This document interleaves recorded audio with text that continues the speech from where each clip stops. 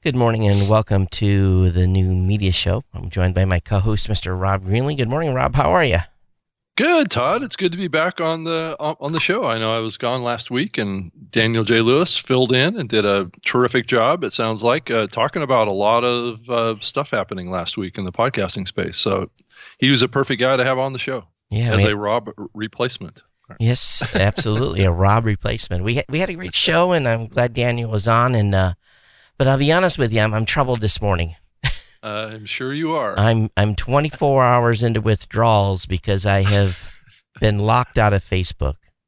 I know it's so sad. Are you having the shakes, or are you just plain mad? I'll be honest with you, fucking mad. I am really, I'm angry. So I don't know what triggered it. I woke up yesterday morning. You know, my wife's in Japan for the funeral, and I've been updating the family on everything has been going on. And that's really been our primary way of communications. Yeah. Pictures, information, blah, blah, blah, blah, blah. Because everybody was asking, what's going on? And I woke up yesterday morning and says, we've selected you for a 1 in a 5 million chance in doing a security validation. Please send us your copy of your ID. And I thought originally it was a scam. I thought, what is this? Yeah, Facebook asking for my ID, please. Yeah. So I Googled around a little bit, and sure enough. So, I took a picture of my driver's license and, did what they said. Just show the picture, the birth date, and your name. Sent it in to them. About 3 hours later, got an email back, said, hey, screw you. This account does not match. Your birthday's different. And I'm like, yeah. And because of identity theft, I've never set my birth date in the exact date on any social media site. I've always just picked a random date. Yeah. And yes, here's a heads up. Do you want to lose your Facebook account? Have the wrong birth date in your system. It's a good lesson. Now, I mean, I totally agree with your practice of using a different birth date, because that can be aligned with like your social security number, and you've got some issues potentially with identity theft. So it makes sense to do that. But I guess if you forget what date you use, well, it's not even a matter of date, Rob. Oh, it's not. No, because it has to. Because it doesn't match. It doesn't match. Yeah, that's right. Okay, I get it. Yeah. So I'm like, what do you do? So, I replied, and I took a picture of my retired military ID. I took a picture of my passport, took a picture of a couple of credit cards because they recommend that, library card, X'd out. I sent everything back saying, listen, I'm happy to change my birth date, but I've done this because of identity theft issues, and I'm who I am. This account's like 8 years old, however long Facebook's been online. This is me. And no response. So here's a lesson, though. And this is I'm preaching to the choir here, because I've been saying this for years. You can never trust a third-party service ever. If you don't own it, if it's not your .com, if it's not your point of presence, you can't trust these SOBs. You can't. Because, if my account can be taken away, anybody's account can be taken away. Yeah. Well, unless you strictly follow all of their rules, if you try and protect yourself and do like you did, that's the danger, right? And it's a privacy issue. Yeah. Right. Yeah. Those guys want to get accurate information from everybody. And my mom told me the date she thinks I put in the system. I think it's November 12th is the date that I put in their system, and that's nowhere near my birthday, because she went back and looking for, she follows my profile, and she was looking for when people were wishing me happy birthday, because you know how it pops up. And I always, but I thought, be honest with you though, I thought I had changed it at some point, but who looks at that stuff? So, I'm high and dry. And what may end up happening, I may have to, ultimately, I may lose, not only do I lose my personal profile with thousands of posts, thousands of friends that I took how many years to build up. And I also, whatever pictures I put in there, which, I have masters of those, so I didn't lose pictures per se.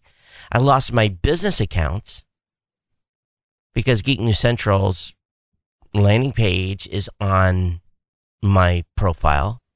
So I've lost my pages that I had set up. So it's not just my personal, it's devastating. Yeah. Well, you told me that you had reached out to Robert Scoble to maybe get his thoughts, and he's a great contact because I know he knows lots of folks over at Facebook.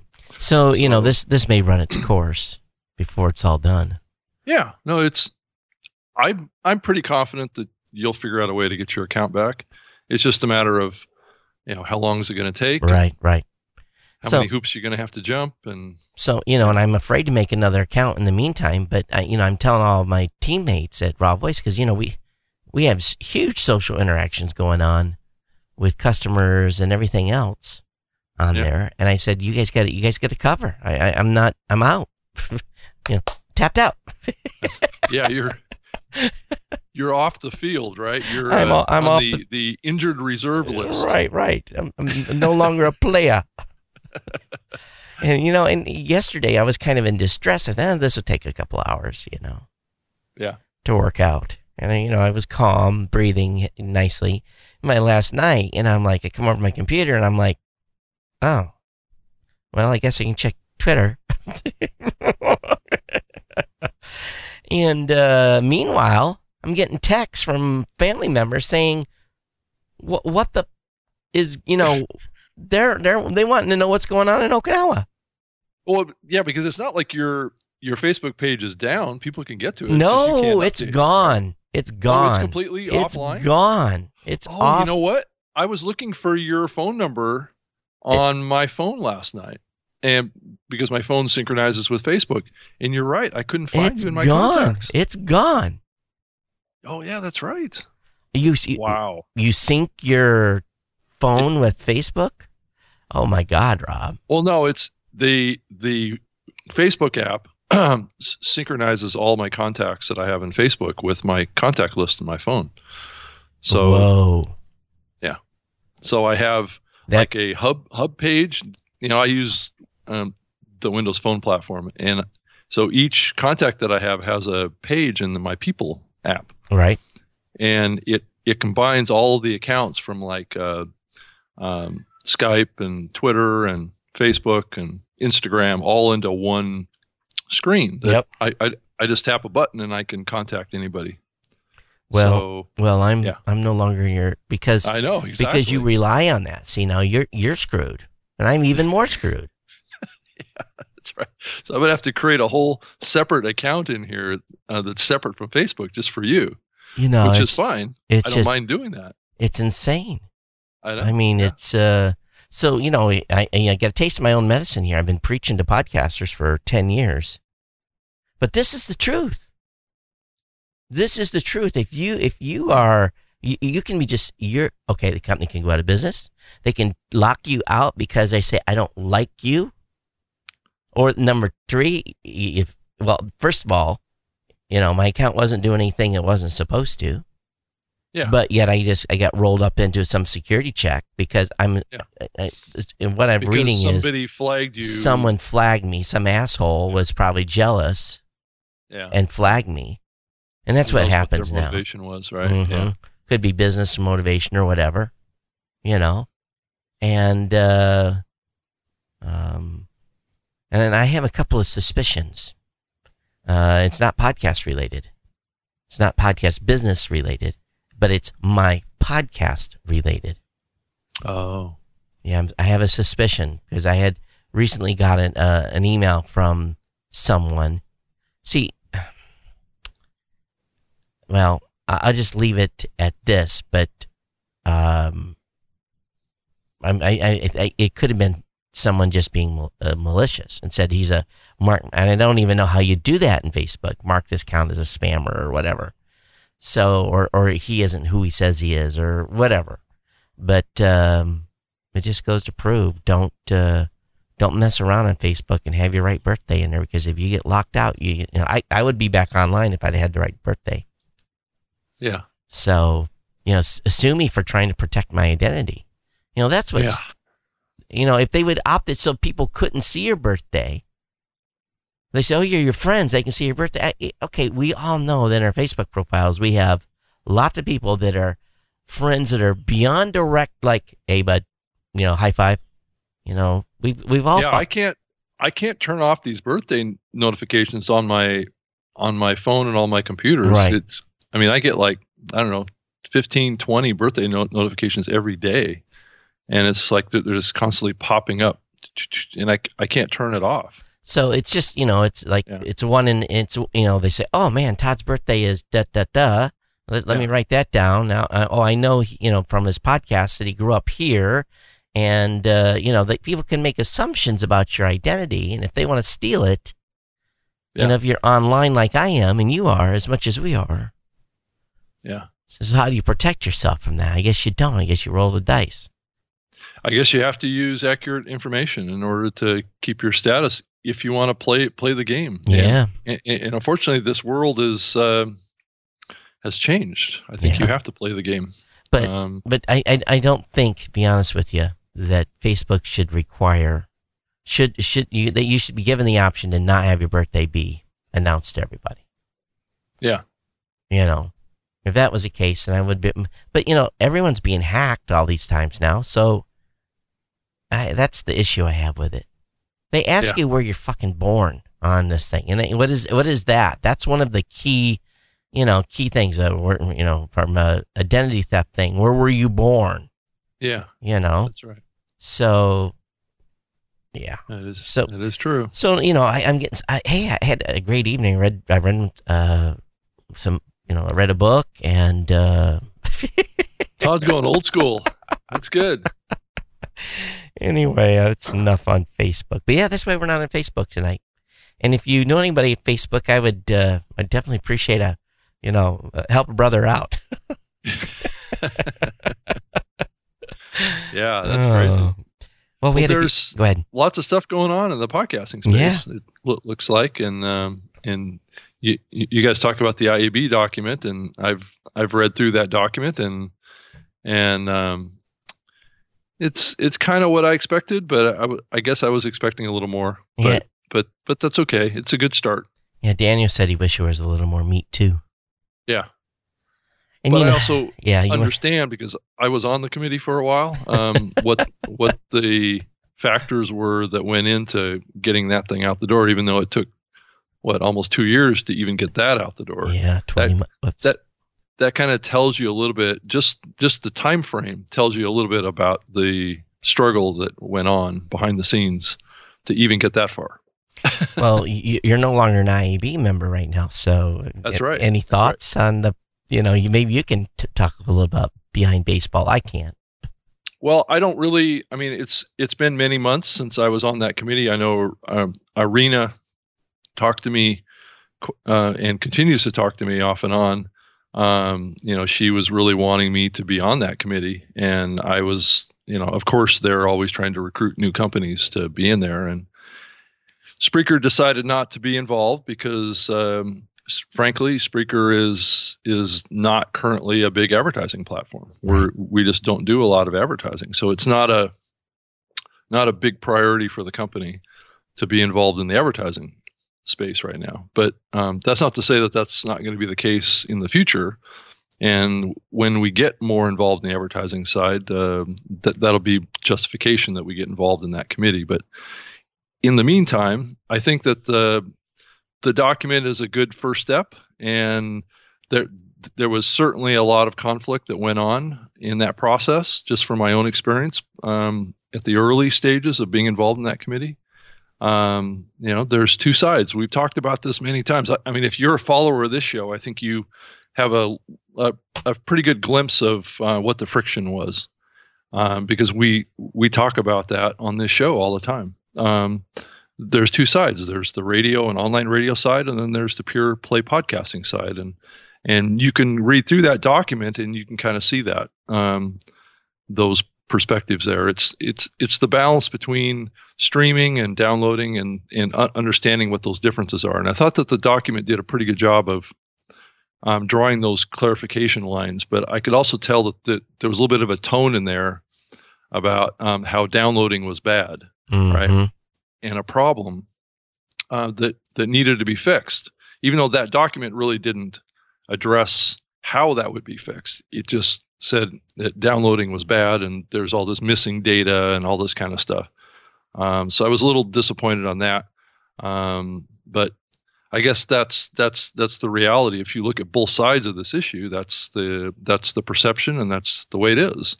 That doesn't mean that it's entirely accurate. It just means that there's two sides to this issue, and that document definitely reflects that. I had made the comment many times that the suits are coming, kind of like the Paul Revere thing, right? Yeah. And that podcasters needed to pay attention to this. And I think that the document did do there were some things in some early drafts that, I had some, I actually sent over replacement sentences, to try to shift some of the I don't even want to say bias. That's idiosyncrasies. I can't even say it. Yes, biases out of the document, and it really wasn't biases. It was more, and you have a writer that's writing this that is paid for by the IAB. And they're trying to balance all this stuff that they're getting from all the companies. Yeah. And, and it's, again, you're dealing with 23 companies and 23 different opinions and agendas. So, you submit stuff as a replacement. And a lot of things I submitted were cut and paste. They took what I had sent and pasted it in. But again, if you read through the document, you can definitely tell that there are some commentary in there that you're like, I think we got to, considering the challenges that we had in getting through the document, I think I'm pretty happy with it, to be honest with you. Yeah, I think so. I mean, I think it's definitely a good step forward. Do you happen to know, or can you share anyway, any discussions about kind of what's next, right? I think everyone was just like, glad that this is got the first round done. Right? Yeah. I mean, was the plan always, and this was the perception that I had. It was almost like it was too big of a project to think that there was a next stage to this, because I never heard anybody talking about like step 2 in the process. I'm sure we're going to go back, because there was some stuff that was left on the drawing table that was, segments of stuff that was left out, just because not necessarily couldn't come to agreement, but we didn't figure out how we could, jimmy it in. Now, I'm going to be straight up, Rob. What's a little bit of a cart before the horse somewhat, when you let's set the definitions, right? Yeah, when you were involved, the whole committee was together. And then about the time you were no longer involved, that's right, because it split. They took the technical group did 90% of the heavy lifting on this thing. Because what it did is it got the personalities out of the room and let the eggheads talk it through. Down at the NAB, also. Right. That happened, and that was about the time at the 2015 NAB where that happened. So so what will probably happen now, and then I'll have to ask Rena and the team, I'm sure at some point down the road they will probably look at, okay, what are next steps? I at this point I don't know. I think we're just kind of all glad we've got a document on the street. And as I told Daniel, our main point was that addendum, to be able to at least get the basis of the addendum in there and if nothing else happens in that document and companies pay attention to the addendum and implement just the very basic stuff that is in there, That'll go a long ways to level the playing field. And not only that, the terminology, the buyer's guide, the audio buyer's guide is in review. I'm hearing they're doing fast turn on that. Matter of fact, comment for that is coming past. So I would expect to see the audio buyer's guide update coming soon too. So 2 new documents updated on the street, or 1 new document and 1 updated one is shortly. But I think what you have is, and let's be honest, had not PodTrack, Libsyn, and Blueberry joined, what do you think the document would look like, Rob? Oh, it would be really pushing towards having everything be streaming. And then, downloading would be kind of like really much more aggressively pushed down as a priority. Yeah. So, I'll kind of leave that at that, but it definitely, it was a fun process, and I'm glad we were part of it and were able to contribute and I think what it is too is that, and you and I have talked about this many times, is that there are people in the space that absolutely hate. If they could stop, subscribe, and download, they would. Yep. They would eliminate it, and and I just go back and I'm like, it's not going to happen. This is what got this space off the ground. That's what makes this space special. That's what makes. That's why podcasting is the way it is. It's just not audio programming on the internet. Yeah. Well, I think that early on too, I had expressed a desire for this committee to work towards standards, right? Real standards. And it was like, no, we're not going to do that. We're not going to do that. And that's the question. I mean, if I was talking to Rena now, which I haven't talked to her since this document was put out, that would be my next question for her. Is that you did that with your digital audio? Why are you hesitant to do that over here with podcasting? Well, the addendum does have some standards. Yeah, some rules, I suppose, sets. But it's done in like this. It doesn't say that though. It just says, well, this is kind of like this is a recommended. These are the guidelines. Concepts, right? It's not really kind of like stating that this is, 24 hours is the, unique metric, or is it 2 hours? It still leaves the door open for interpretation. And here's the next thing too, is you're not, media buyers are not going to read this document. Or half of it, or even kind of understand what the implications of it are. So again, this is for podcast companies and for podcasters, and I think if they and also give some guidance to media buyers just to ask questions, and I think it does kind of set the table around definitions and aspects of the technology that are important. And if everyone if everyone uses those definitions, if everyone goes to that terminology, and I hope that they do, it makes it easier to sell advertising too. Everyone's saying the same thing. And it does kind of set the table for maybe what's next, a true standards document. I think it does kind of set the table for something that maybe is a little bit more strict. But I'm not sure, is that IAB's role? Is that your perception of it? Well, they did some pretty strict rules on digital advertising impressions and all that stuff. So okay, well, then they're not in the enforcement or saying they're not in the certification process, but they do lay out standards. So I think we'll see where we get.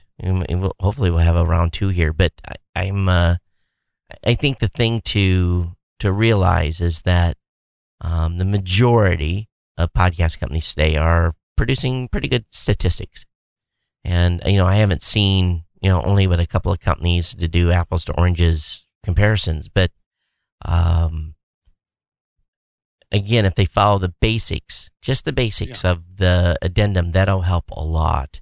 And you still have to watch out for fraud and filtering and all that stuff that Sure. we talked And about. that's mentioned in there, so that's It's good. mentioned, yeah. Yeah. But definitely no rule sets per se Yeah. on filtering. But So I think if you look at the big picture of it, maybe this helps the companies start thinking a certain direction about how they need to be thinking about their filtering of their raw data logs, and then that sets the table for probably easier acceptance of a more rigid standard at some point. yeah, because they're kind of already moving down that path, right? and I think those three pieces. I think I use 11. I think Angela told me that we have 11 rule sets, or 11. Basically, the three that are on there are our first three, and then we have 8 more set of things, kind of of filtering layers, processes, yeah, right? of different layers. Yeah. So, if number one, if a company's not filtering, yeah, the numbers are going to be like it's many multiples higher. Yes. Many multiples higher. Yeah. But and let's be honest, that's been happening in the space. So maybe hopefully less. Well, not necessarily. I don't think that there was a filtering issue. I think there was an actual counting issue with, and if the company that you're referring to or hinting at follows steps 1, 2, and 3, we will eliminate that. We'll eliminate those issues. Yeah, that's right. Yeah. And like I said, they follow those first 3 addendum items, and that'll go a long, long, long way to leveling the playing field across the board. Yeah. And it also gives some other companies maybe some guidance too. I hope that those that were not participating will take a look at this a little bit and say, yes, we're doing this. No, we're not. Let's make a tweak. Yeah, I think that there's platforms, and to be honest, Spreaker is one of them. I submitted those guidelines over to our engineering team, and I'm pretty confident that they're doing a lot of that already. But maybe there's a little bit of tweaks. Yeah, little tweaks here and there. That can be had there. Yeah.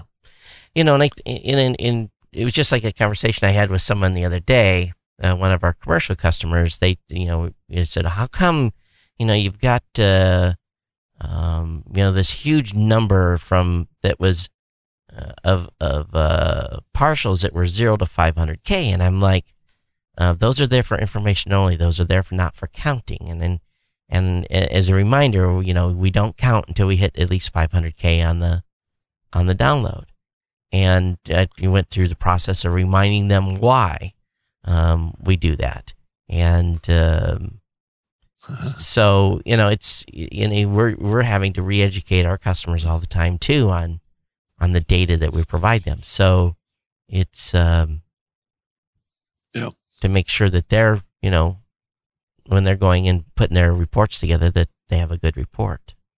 Yeah, exactly. But it is what it is. So we'll see what happens. So how was Podcast Mid-Atlantic? It was really good. It was a good group of people. It's a very unusual event. It's like a 1-day linear track. It's kind of like the Rain Summit kind of concept, right?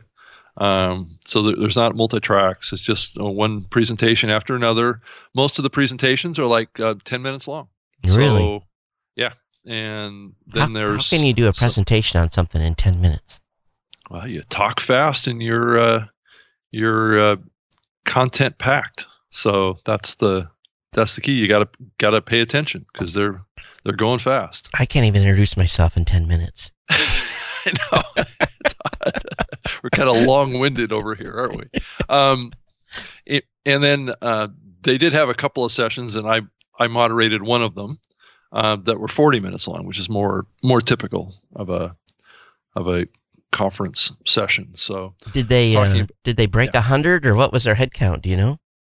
I don't know. I didn't actually hear a number. It was probably in the 70 range, I think, something like that.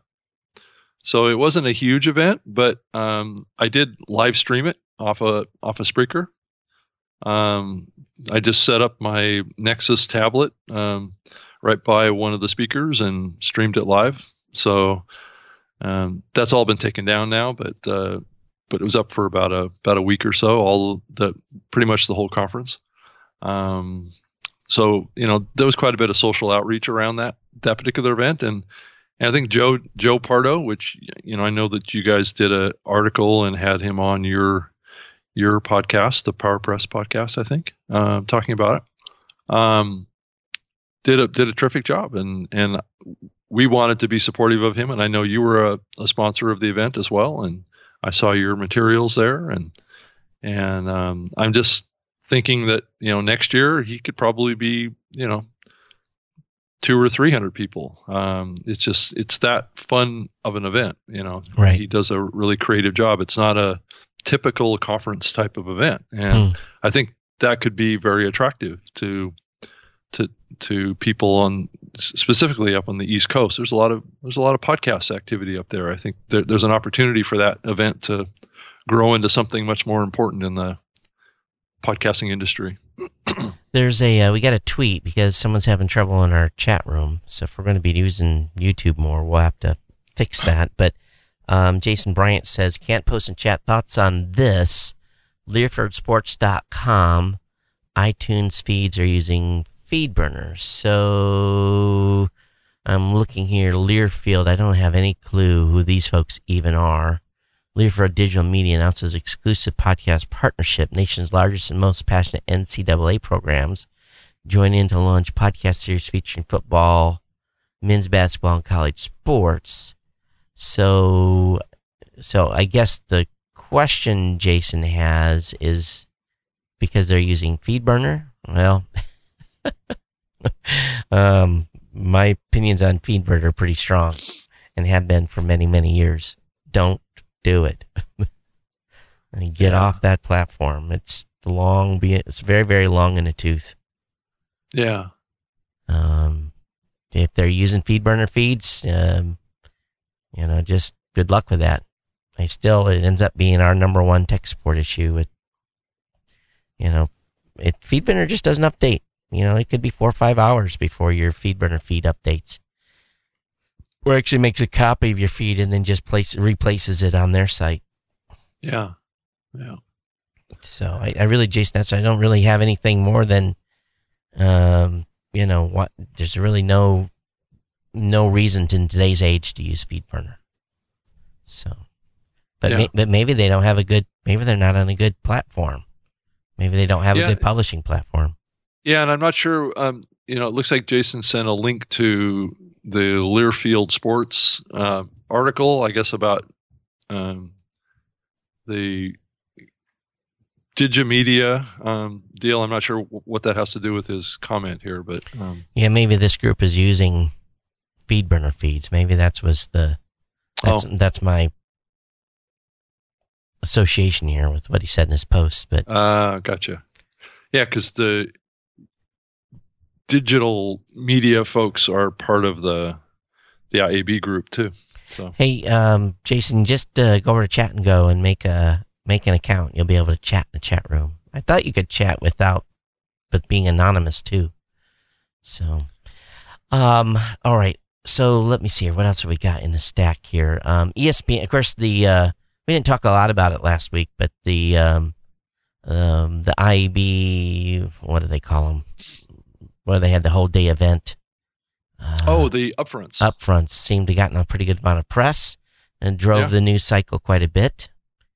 And there's some news. ESPN took a heavy, they participated heavily in that event, and they've gotten a lot of press post-event on some of its upcoming long-form storytelling that they may be doing in sports. And so, they're a force to be reckoned with. So didn't they make some claim that it's like 20% of all podcast traffic is through them? Or 1 in 5 podcasters is that I would have no doubt in that. I would that would not surprise me in the least. Sports is huge, and ESPN's huge. So,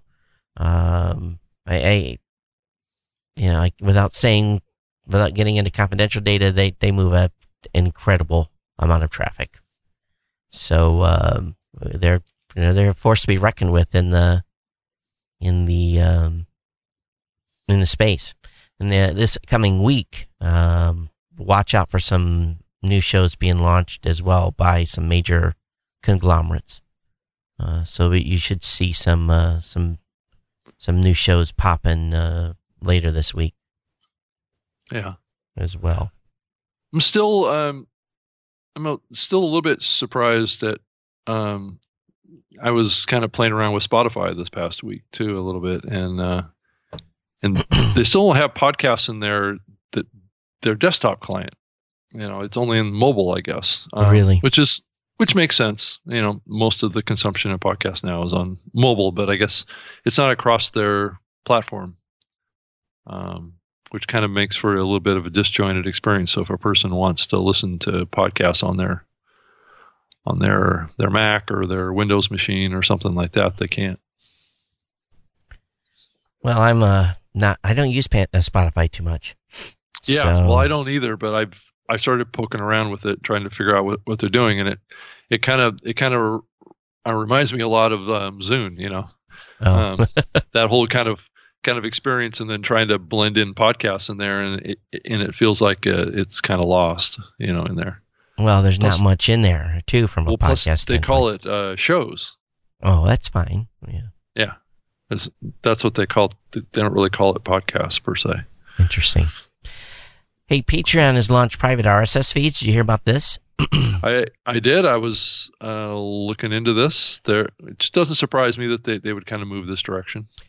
So this is pretty cool, and they offer premium content behind a paywall with its monetization strategy. Yeah, and a lot of people have challenges putting that together. That we end up helping 4 or 5 people a week to put up their paywalls. And so anyway, they've this new offering will help them essentially get secure. Their backers will be able to get the premium podcast. So it's smart on Patreon to do that.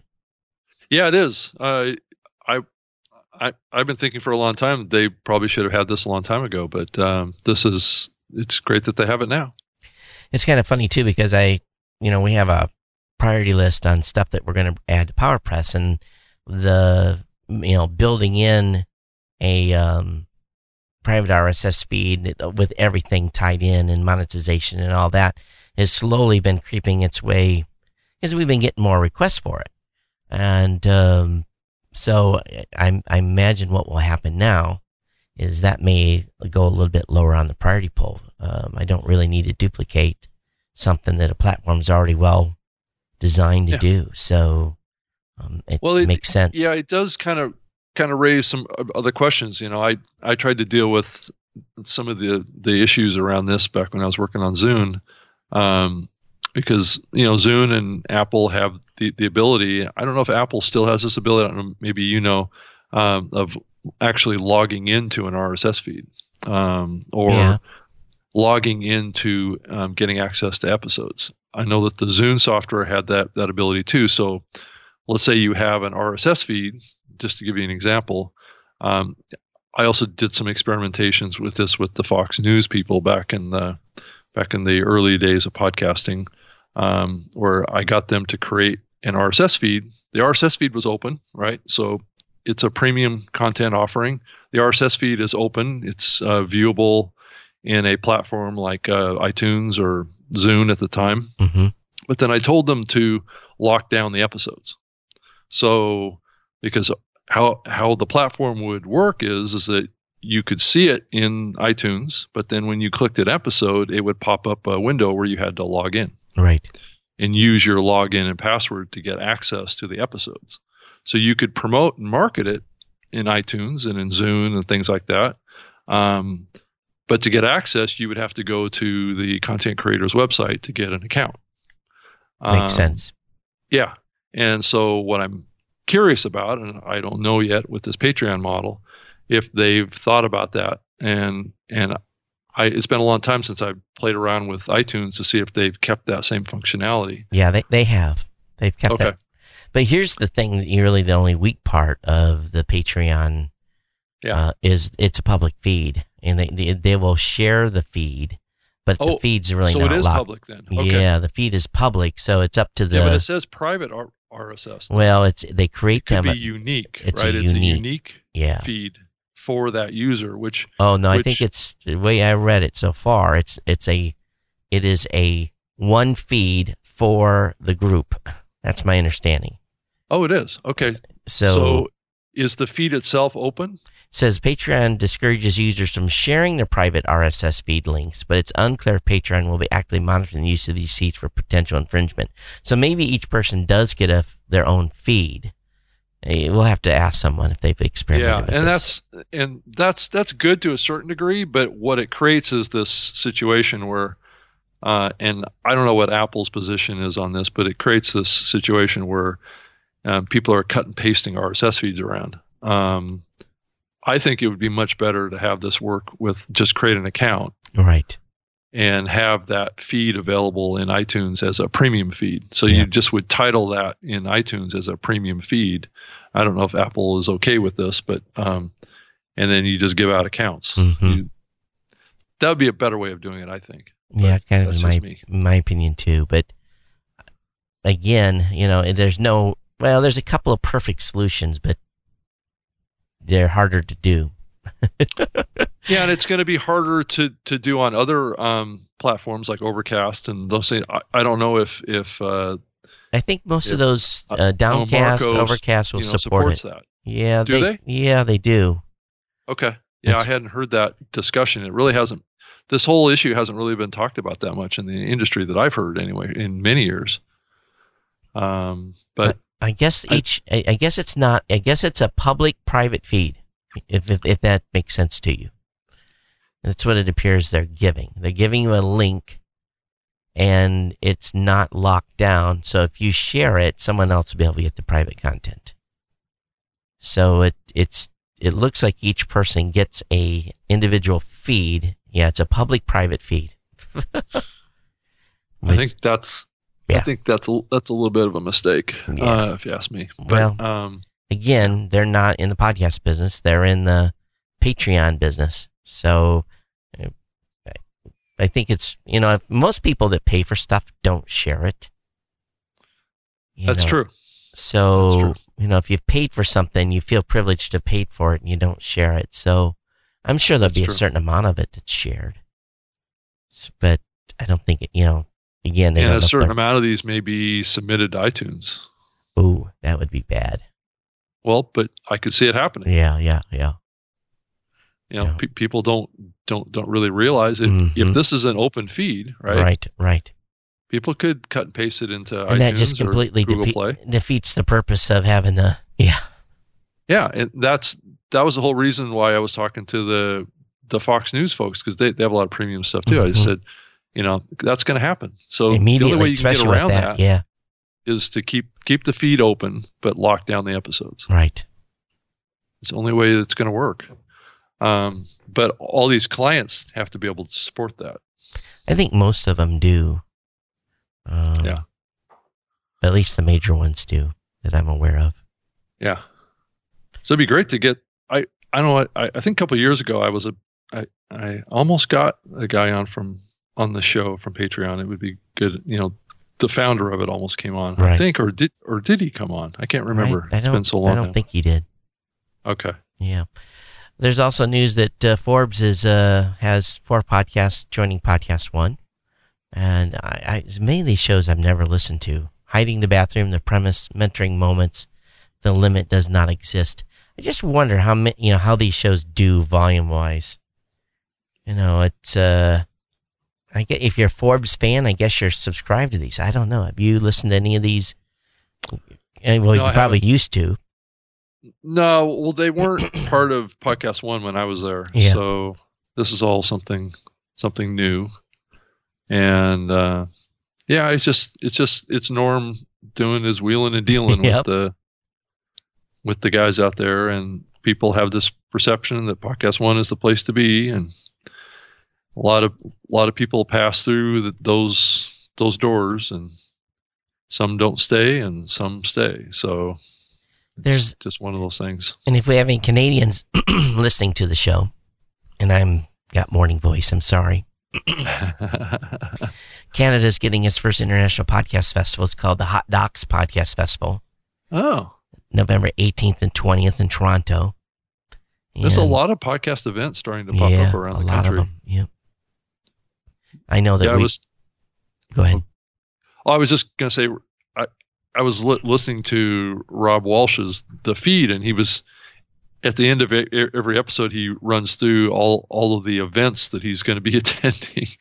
And I think, it's kind of like us too. I mean, over the last year or so, we all go to a lot of conferences now, and it's those lists of events is getting longer and longer and longer.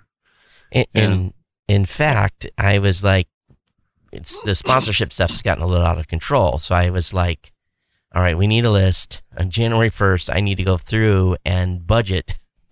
Yeah. Because, $500 here, $1,000 there, $250 here, $1,500 there.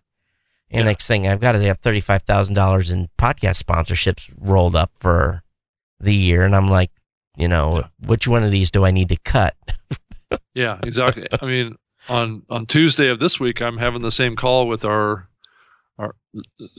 Spreaker's marketing director, and we're going to hash out what events we're going to participate in this next year. And it's the same process. It sounds like what you're going through. Yeah, because, there's, as much as I want to support, and I also look at, I have a dollar amount I assign if an event like the podcast DC event's coming up. And I'm not going to that. Yeah. So I attended last year and I knew what their head count was. And I asked them again, how many of you got registered this year? And they told me, and I looked at their sponsor package and I said, listen, I appreciate you need to raise $5,000. Yeah. But I that's can't, too much. I can't pay X number of dollars per head. I said, this is typically, I look at the attendance and I have to do I divide that and, it's great to wave the flag. And I like to be able to support companies in support events when I can, but I'm also, let's be frank. I just can't spend money to spend money too. I got to get something out of that budget. I got to show some sales and some impact. So it's a marketing budget. Yeah. It's or promotions or customer acquisitions budget. Exactly. So we're going to be looking at that pretty heavy starting in the beginning of the year. I've already committed for the Florida event, and I'm not looking any further out than that at this point. Yeah, it's looking like I'm going to be involved in that event too. So I'll be seeing you down there, I guess. Yeah. Down in Orlando at Podfest. I haven't asked them to participate or anything yet. I don't know if I probably should email them. I've just been buried doing other stuff. We've got a lot of stuff going on. Mm-hmm.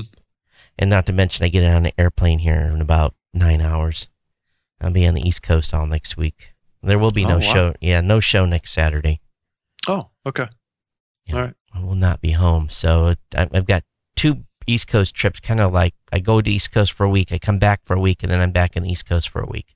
It's weird. And I might be in Denver. So it's good to be busy, but it's typically at the end of the year, I don't like to have to travel as much, but that's not that's a long way for you to go. That's 6 hours. It's not necessarily the flights. I'm cool with it. I'm used to it because I leave here on a Saturday night, I get in Sunday, then I'm ready to do business Monday. It's fine. But the problem is if I have appointments on Friday, I have to fly home on Saturday. You can't get here unless you leave like at 6 a.m. from the East Coast. So that's the challenge. Yeah. Well, your trips to the East Coast are like me flying to Europe. It's pretty 10 hours. Yeah, 10 hours. Yeah. 10 hours total. Yep. But I've done it so much that, I'd be honest with you, it's a sleeping pill and good night. Awesome. That's awesome. So, yeah. And we're starting to plan our next Spreaker retreat in Europe in December. You guys do those twice a year now then, huh? Yeah, every 6 months we get together in Europe. And it looks like it's all going to be done in South Italy, so is where we're going to go this time. Well, we don't go any place as nice as that. We usually go to like Chicago in February during our winter retreat. Snowed in. Yeah. You can get all your work done, so there's no fun and frolic. This year we're going to do it in Orlando because of the. Oh, you are. Oh, yeah, awesome. because we're going to do because Pod Fest Florida finishes, then there's like 2.5 days before Proclaim starts. So we're just going to, I'll go to Podfest Florida, go to our retreat, and then a couple of team members will stay from the retreat and go to Proclaim. So we're splitting the difference on time. Okay. I just can't afford to be out for 10 days straight in conferences. It just would be too much. So other team members are going to take Proclaim. I think Mackenzie and I are going to take Podfest. So, hey Todd, I saw on your on the page of Pod to Pod, that podcasting news site, he linked to an article done by Matthew McLean, I guess, on the podcasthost.com site, talking about how much editing should I do in my podcast. It's the first article I've ever seen talking about this topic, about how to edit long pauses and interruptions, ums and ahs. He kind of outlines what you should do, or if you should even do it. Yeah, in certain points in any conversation, overlapping, removing entire segments. He kind of outlines kind of what people do, or what you might consider doing, and how to do it. I think it's an interesting topic because I've spent a lot of time over the years editing audio, and there's a good way to do it and a bad way to do it. Well, luckily, I have been able to podcast for 12 years, and I don't do it. Yeah, I would not be podcasting for 12 years had I done it. But a lot of people do, because they record segments. I do it with the Spreaker Live show because I'll record an interview at a different time and I'll put it into the show, and you have to kind of edit it and put it in there, and I like to clean up my audio as much as I can, though we don't do that here. But yeah, I've definitely learned not to over edit because it can sound very unnatural. Here's the problem. With my tech show, there's no time to edit. That content is getting old the moment it comes out of my mouth, and so it may already be 6 to 12 hours old to begin with. So there's no time to edit. This show, we could probably hire someone to edit, but let's be honest. It's just, well, it's not the premise of the show. No, the show is, pull down the microphone, launch Skype, and just start talking. That's our concept here that we've been doing for years. And I just can't. If I had to edit, I wouldn't last. I'd be done in the first week.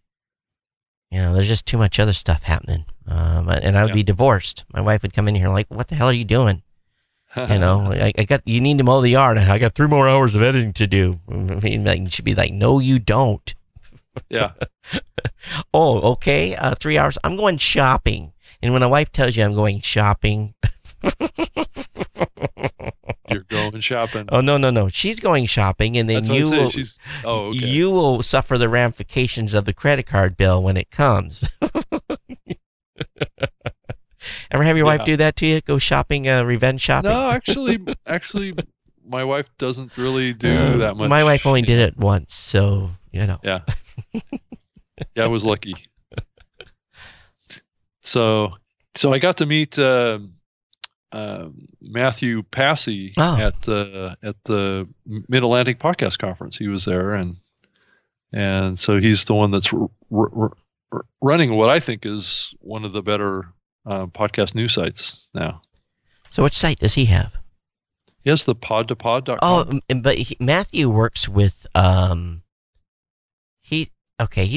he's not the originator. Well, he may be. He's a partner with Joe. Yeah, Joe Berman is the founder of it. Right. But Matthew's the one that manages the content. Oh. So. But they don't. I've asked. They don't write any content. They just link to content. Link to other people's content. Yeah. But that's something that's needed. They have an area with podcast jobs. They've got it all here. They've got a list of all of the podcast events on their homepage. Mm-hmm. It's the most kind of up to date and consolidated website in the podcasting space. Besides your podcaster news site, I think is the other one. And that site was definitely designed, though, Rob, for actual writing articles about the articles. So that's the difference between podcaster news and pod to pod. And I actually had talked with the team a little bit a month or so ago about, we have to figure out how we can, basically cover some of the stuff that we don't write about. But they do a great job. This is where I go to look for latest news and information. They miss one every once in a while. I've sent them a couple, but you can't find everything. Yeah, and not all of the companies probably even know about him. Yeah. So that's just it's an example of how kind of disjointed this industry is. It's not a cohesive industry. It never has been. Yeah.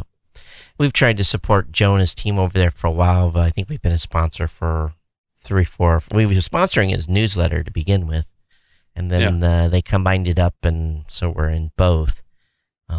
His newsletter is basically a compilation of all the latest news in the past week, as compared to Nick Quaw's biased East Coast bubble newsletter.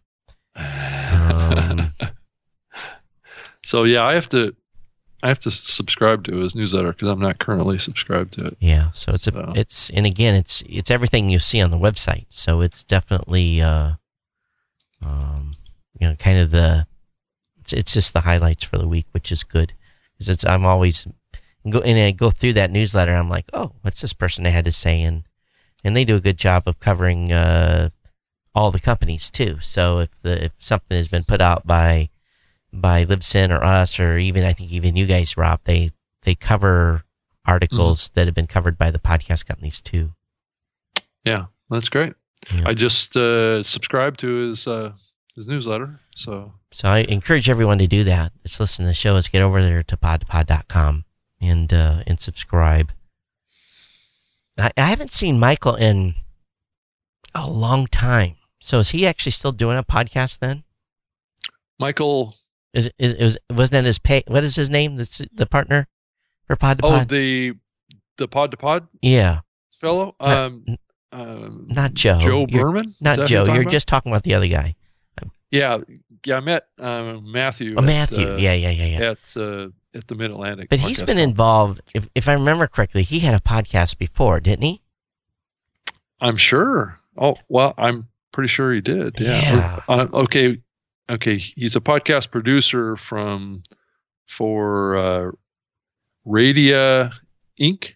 So I'm not sure what that is. I thought he's been around in the space for quite a while. I might be wrong, but maybe I got him mixed up with someone else. Matthew, if you're listening, just send us an email. Yeah. Tell us what your history is. Radiate is the company that he's associated with, and it's got events, and he does some conversations. Oh, okay. It doesn't specifically use the word. Okay, here's podcast. Our season 2 of a podcast is available. It's Radiate with Betty Lou. So it looks like he's getting involved in producing podcasts. Gotcha. I thought he did a podcast years before, so I apologize. Maybe he probably did. Yeah. Yeah. So anything else that happened at Mid-Atlantic? They had a session there that was kind of funny. It was like a dating game session where they had a woman that was trying to pick between 3 podcast consultants. And so they played the dating game music. Yeah. And the woman that was trying to start a podcast was asking a bunch of questions of the podcast consultants to pick them as her consultant. And so they kind of went through. They did this whole parody with the whole dating game thing. So a lot of the questions were like dating related questions, but it was kind of for podcasting. So they kind of combine the concept of, the needs of a podcaster looking for a consultant and, trying to find a date. Right. So they kind of played off that. So David Jackson was one of the consultants that was there that was considered. So who ended up winning, do you know? Tina Dietz, who's a podcaster.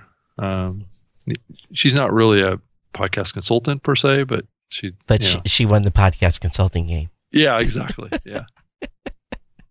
Yeah. She answered the questions right. So I had I posted something on Twitter yesterday or day before. I had a podcaster call me and was very upset. I mean, to the point of I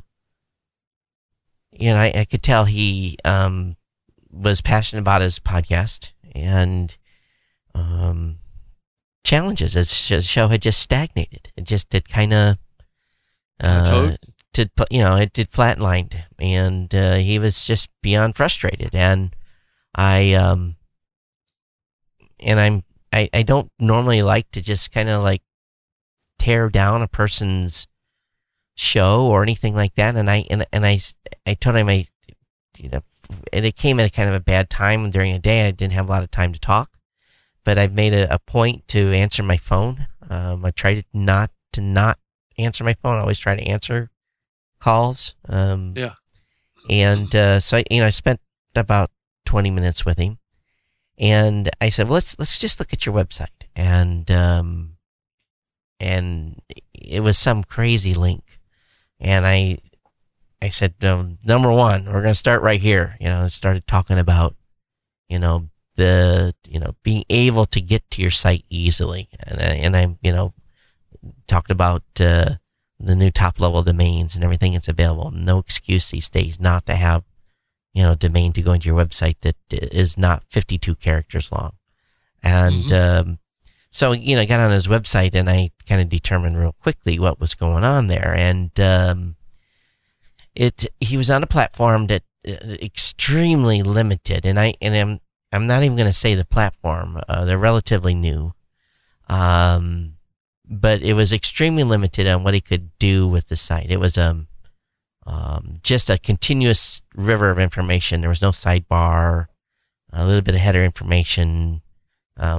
Just really poor. And I'm just like, can we pick a different theme? And he said, this is it. And we talked quite a little bit. And of course, I immediately started doing Google searches, and I'm not finding this guy even in Google. And he has a relatively good topic. And later on, I had listened to, after the call, I subscribed and listened to the show. He's got a great show.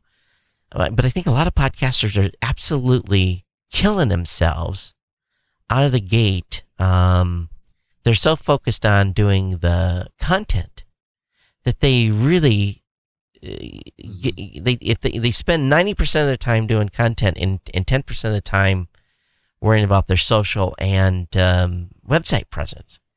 And I told the guy, I said, this is the problem. I said, I can't find you in Google. I put your show name and I can't find it. And I said, number one, it's because of this stupid domain or I didn't really say it that way. If he's listening today, I'm sorry, but it was this stupid link you have to your show. And after I went through this and talked to him, I just posted this thing. Don't come crying to me if you're on a locked in vertical.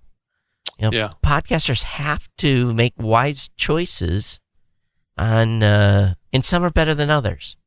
And some of the verticals do a really good job. We give the podcasters a lot of flexibility, and but it's just this ongoing nag in the back of my brain, thinking, okay, here you got this great show. This guy's doing a good job, but if he had just spent 25% of the time that he was spending on creating the show on his web presence, on his online presence, it would be a lot better. So, I really encourage podcasters, if your show is flatline, you really need to take a look at your destination. And, you have to arrive at your destination as if you were a brand new listener coming to your page for the very first time. And in 10 seconds, maybe less, You got to decide whether or not this site and this person is worthy of my time. Mm-hmm. And so you have to really keep that in mind and take this. You got to step back, put the pride down, humble yourself, and look at your website, because I really think this is part of the problem in this space. Is people just not. They could get a lot further along with their shows if they paid attention to their IP, to their properties. Mm-hmm. I don't. Do you see this, Rob, or what? Oh yeah, I think one of the challenges that I think is presented to everybody is that as things go more mobile, it's putting a strain on people's perceptions of the importance of their website. I have those doubts sometimes too when I think about my websites and the importance of a website when so many people are spending most of their time in apps. And I think that's maybe what's happening here, is that there's a shift in emphasis because of people's perceptions of the importance and the traffic to a website. But I think there's also a direct correlation to traffic to the website and activity and keeping your website up to date too. You can neglect it and then you can beat it up because it's not performing. That's kind of like a catch-22 situation. I don't know. What's your thought? I mean, you run a very active website yourself, and you're offering websites with your plans through Blueberry, and so I mean, is a website still really important to building a show? Well, I just look at the mobile traffic that comes to Geek News Central.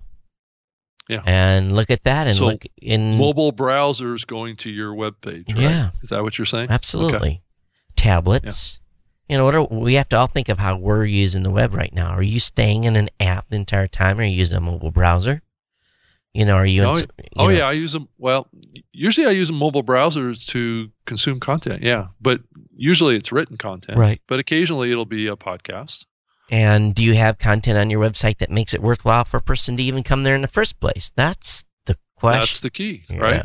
And are you using a player on your website that will actually play content on a mobile browser too? Is the other question, right?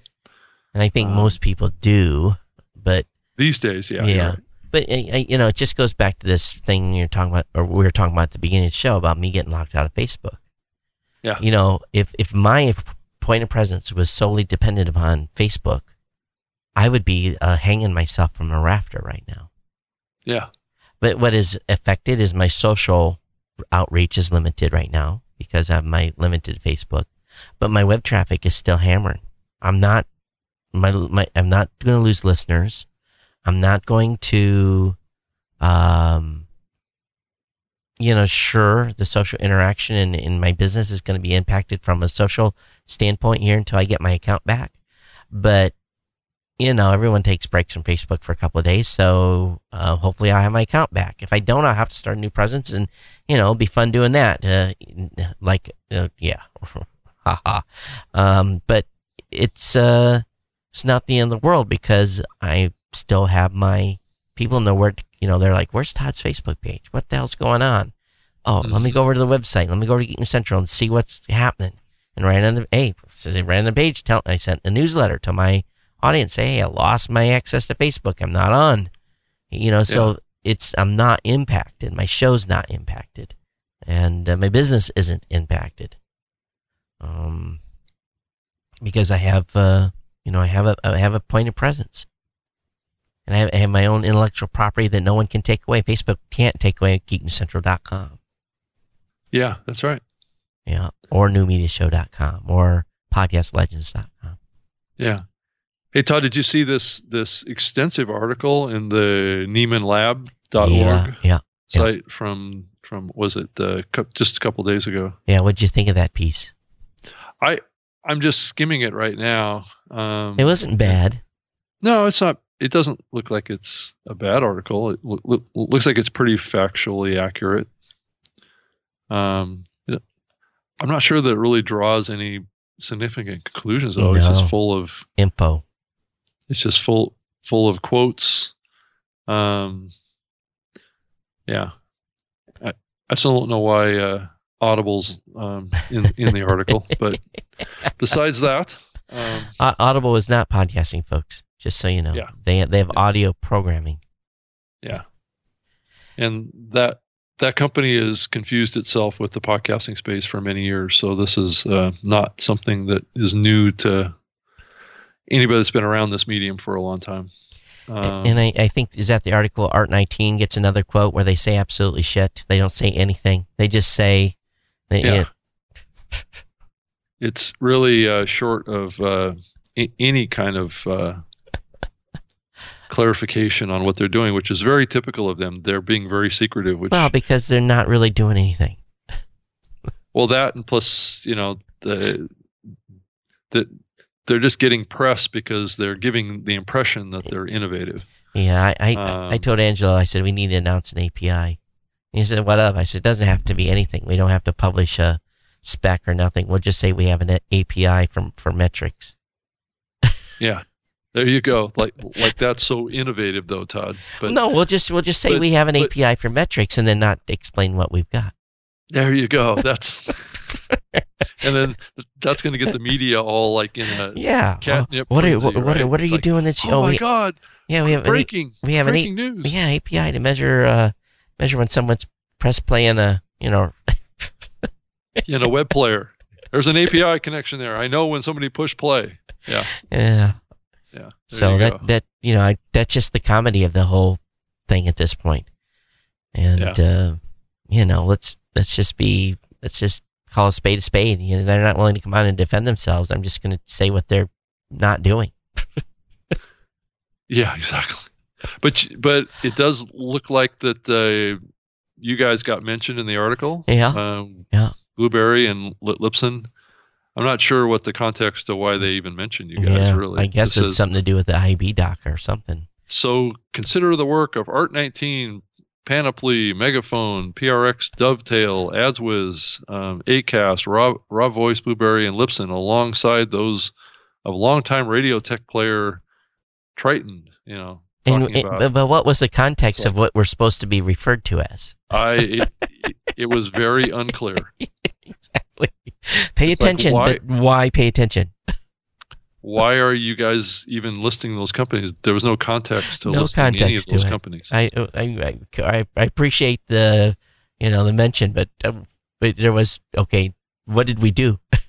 Yeah, exactly. Why are you listing all the companies? So consider the work of Art 19. Consider the work of. Okay. Yeah. Okay. Whatever. Work of. I mean, they could have listed Spreaker in there too, and it would have had no bearing on anything either, right? Exactly. So anyway, yeah, it's kind of a silly article that sometimes I get so pissed off. I read stuff and I'm like, what I really want to do is just write an article about the article and just be, write a parody piece to it.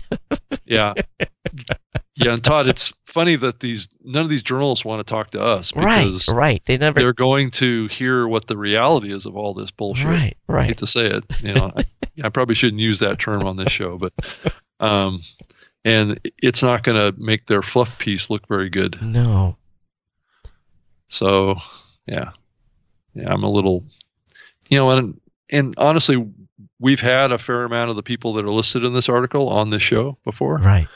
And I know most of them, and they're all, they're all good people that are trying to do important things in the space. Don't take this wrong. We're not dogging well, except for one company, we've been dogging. Well,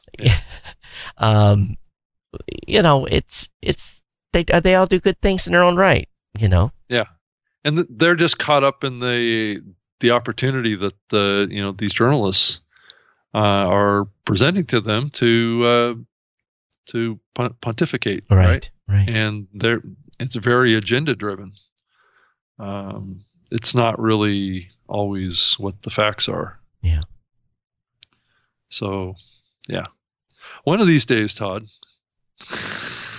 Well, what we should, and also what happens is some of these companies are being very proactive on the PR, so they're soliciting articles from companies. Well, they're on the East Coast, and a Yeah. lot of these articles come out of media companies on the East Coast, Yeah. and they're all friends with each other. Yeah.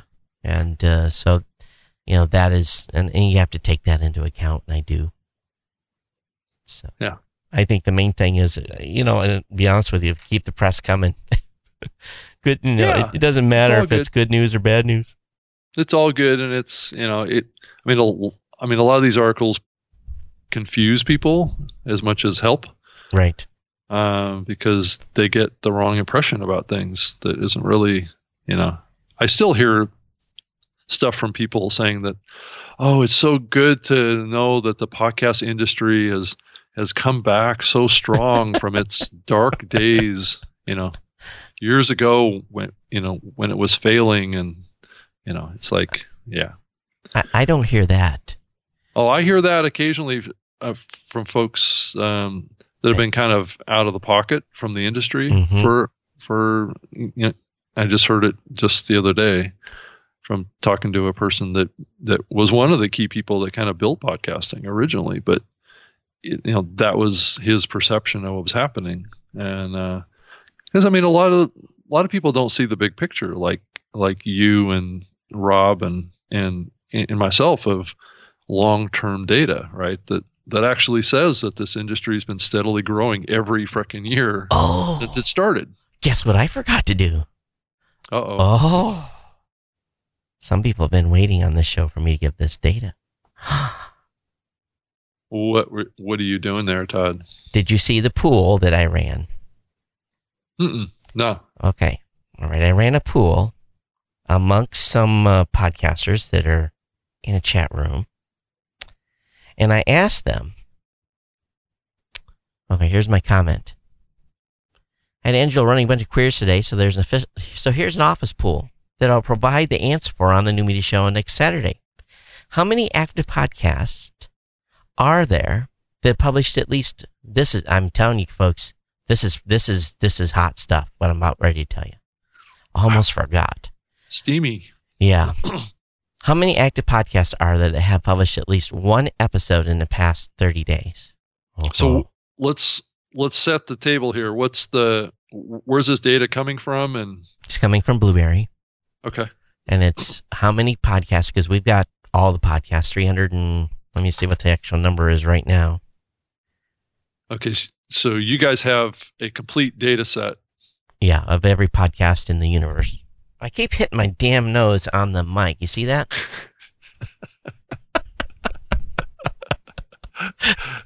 Now tell the truth, Todd, and you'll do that less.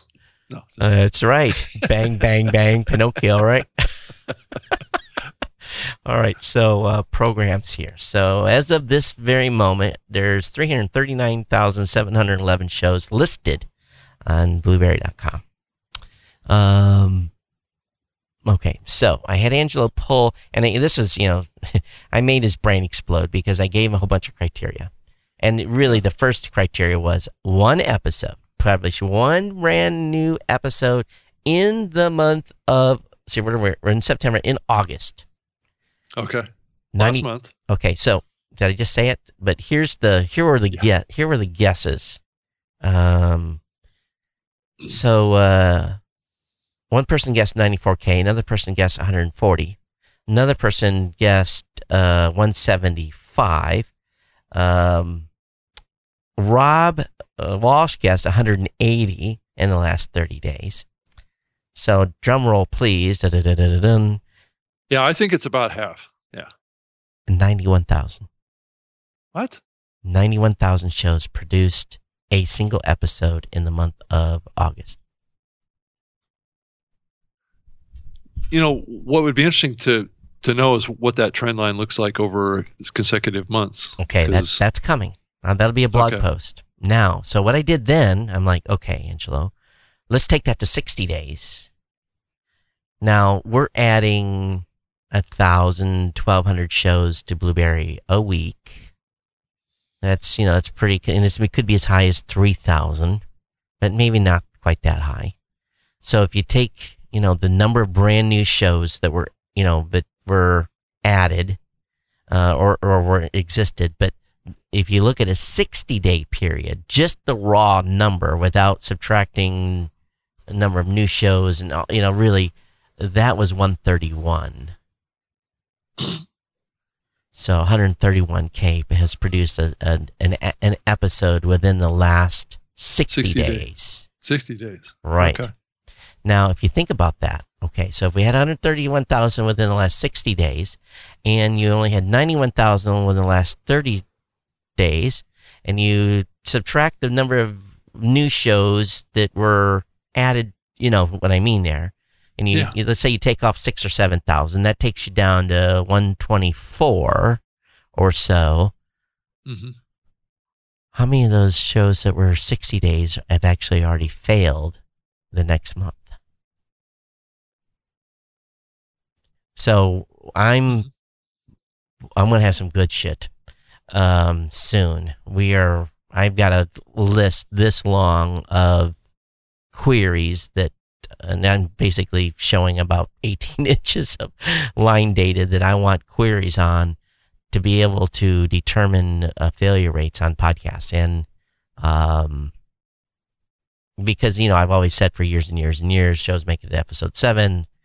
Most shows don't make it, 50% of shows don't make it to episode 7, and blah, blah, blah, blah. I've always said that one saying. So I want some exact brand new numbers, and that is forthcoming. But what do you think of that number, Rob? Yeah, it's interesting. I am a little surprised that it's as low as it is.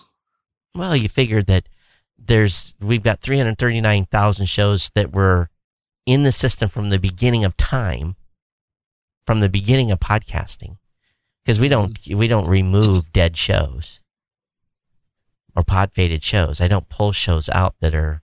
So we're going to go back and look at year. We're going to look at this. If you're adding 2,000 new shows a month, or 1,000 or 1,500 a week, sometimes. Yeah. Okay. Okay, I see what you're saying, and I know we're adding. Spreaker's adding a lot of new shows every week, and I know Libsyn's adding new shows every week. Yep. That number should be growing pretty quickly, I would think. That number gets rolled up. That's everything. That's Libsyn, that's you guys. That's if they've submitted to iTunes, it gets added to Blueberry. Yeah, sure. So that number should be growing pretty quickly, and new shows you would think would be publishing episodes, right? So that should add to the pool of active shows. But it also is indicative of what I've continued to say for many years, is that there's an extremely high failure rate from the very beginning. Yeah, because if those numbers are being boosted based on a high rate of influx of new shows, that means that to have that many shows or that few of shows that are active, that means that the failure rate's really high. Those older shows are dropping out like flies. Yeah. And what we're going to tell you is we're going to come up with some numbers like what's the average number of shows? Okay, so for a show that hasn't been producing in 90 days, how many episodes did they create? We're going to come up with those numbers too. We're going to run that data to be able to say, all right, a show that hasn't produced in 90 days, considering if they haven't produced a show in 90 days, they're pod faded. How many episodes did they create in their lifetime of their show? Over what period? And all those, in all those weird things. Yeah, it'd be great to really analyze all that, Todd, because I think what you can start to come up with is kind of a trend line for the direction of the podcasting industry. Yep. Just in a general sense. Yep. Is it trending towards big quality shows? And so it gets back to our concern about this kind of separation between professional podcasting and long tail podcasting. Yeah. Is long tail podcasting failing? And I think it's an interesting question that I don't think anybody really has an answer for. But just based on what you've said so far, I'm a little concerned that maybe long tail podcasting is not working out. Well, we know that there's, that's another number I want. How many shows that started 2 years ago are still with us? Yeah. How long and is that number accelerating based on the noise of the media landscape that only these big shows are covered in this article? Well, I think my prediction is that and based on what information Angela's been able to provide me so far, my prediction is that, we'll see, 10 or 15, maybe 20% of shows survive beyond 2 years. 2 and 10 will get to 2 years. That's my initial prediction. Yeah. And is that content creation engine going to slow down at some point? That's a good question. I don't know. So it's going to be fun doing this exercise. As a matter of fact, I've made his brain hurt a little bit because I'm getting him all these different scenarios. Yeah. So if you have a scenario you want us to run to add to this list, and I'm probably going to get shot for telling you guys that number that we've came up with initially, but I just, it gives you some food for thought here over the next week. But that just, it just shows you. But it's also, it's also not a good sign either, because it seems like anyway that if there's that few of shows, the audience growth is going to be stunted as well. Well, or it's going to be more bigger shows across a smaller number of shows, right? Yeah. But the majority of us can't even list off the top of our heads more than 100. So 91,000 is still a big number. It is, yeah. It's still a big number. That's still a lot of shows that are have produced. And again, this was just a quick look at one single episode. The next question is how many produce 2 episodes or 3 or 4, or what's the consistency rate? All that stuff is.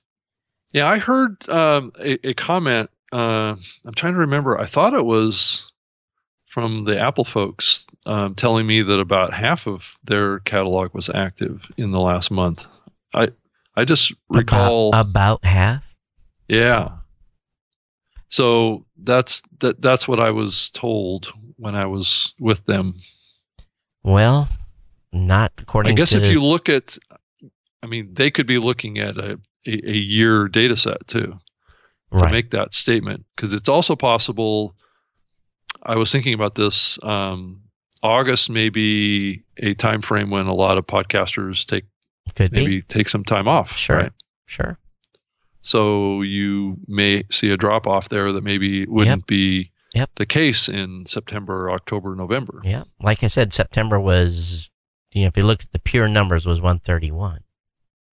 So so you take the 90K, and then there was an additional 40K that were active within 60 days. So, once we look at the data more deep, we'll be able to tell where the trend line is. But I see a lot of people that start a show, and they do one episode, and then it takes them a while to get their next episode out. Yeah. So, and then also, what's the percentage of the shows or the number of shows that are producing an episode every week? Right. That's all important stuff. Rob, I hate to do this to you, but I think we're done. I got to be on the road in 9 minutes with a kid for soccer, and I don't think he's out of bed yet. So, that's a problem. Yeah, right. It'll be okay. He'll wake up and put on his soccer gear and eat on the way, then throw up on the field. So, well, anyway, I hope you guys enjoyed the show. And if any have any contacts in Facebook, I need help. Help Todd. I help getting back online. You can email me geeknews@gmail.com or reach out on Twitter @geeknews. Rob, where can I get you at? Oh, just on Twitter at Rob Greenlee with 2 E's, and then robgreenlee.com and Spreaker.com and SpreakerLiveShow.com if you want to catch my weekly show that I do for Spreaker talking about tips for podcasting. Everyone, thanks for being here. And there will be no show next Saturday because I'm going to be on the road. Well, Rob, if you want to do one by yourself, you can do that. But other than that, everyone, thanks for being here. We'll see you next time on the New Media Show.